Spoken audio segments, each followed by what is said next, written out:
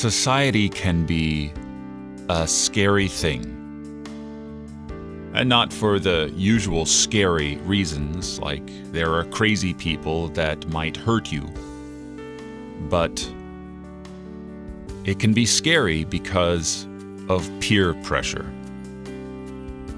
That people expect one norm or another to govern and regulate the behavior and words and thoughts of all people. And if the culture is against Christ, against God, what then?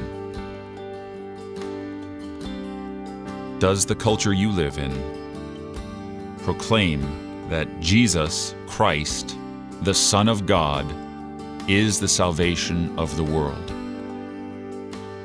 Or does your society make a mockery of him? Be strong in the faith.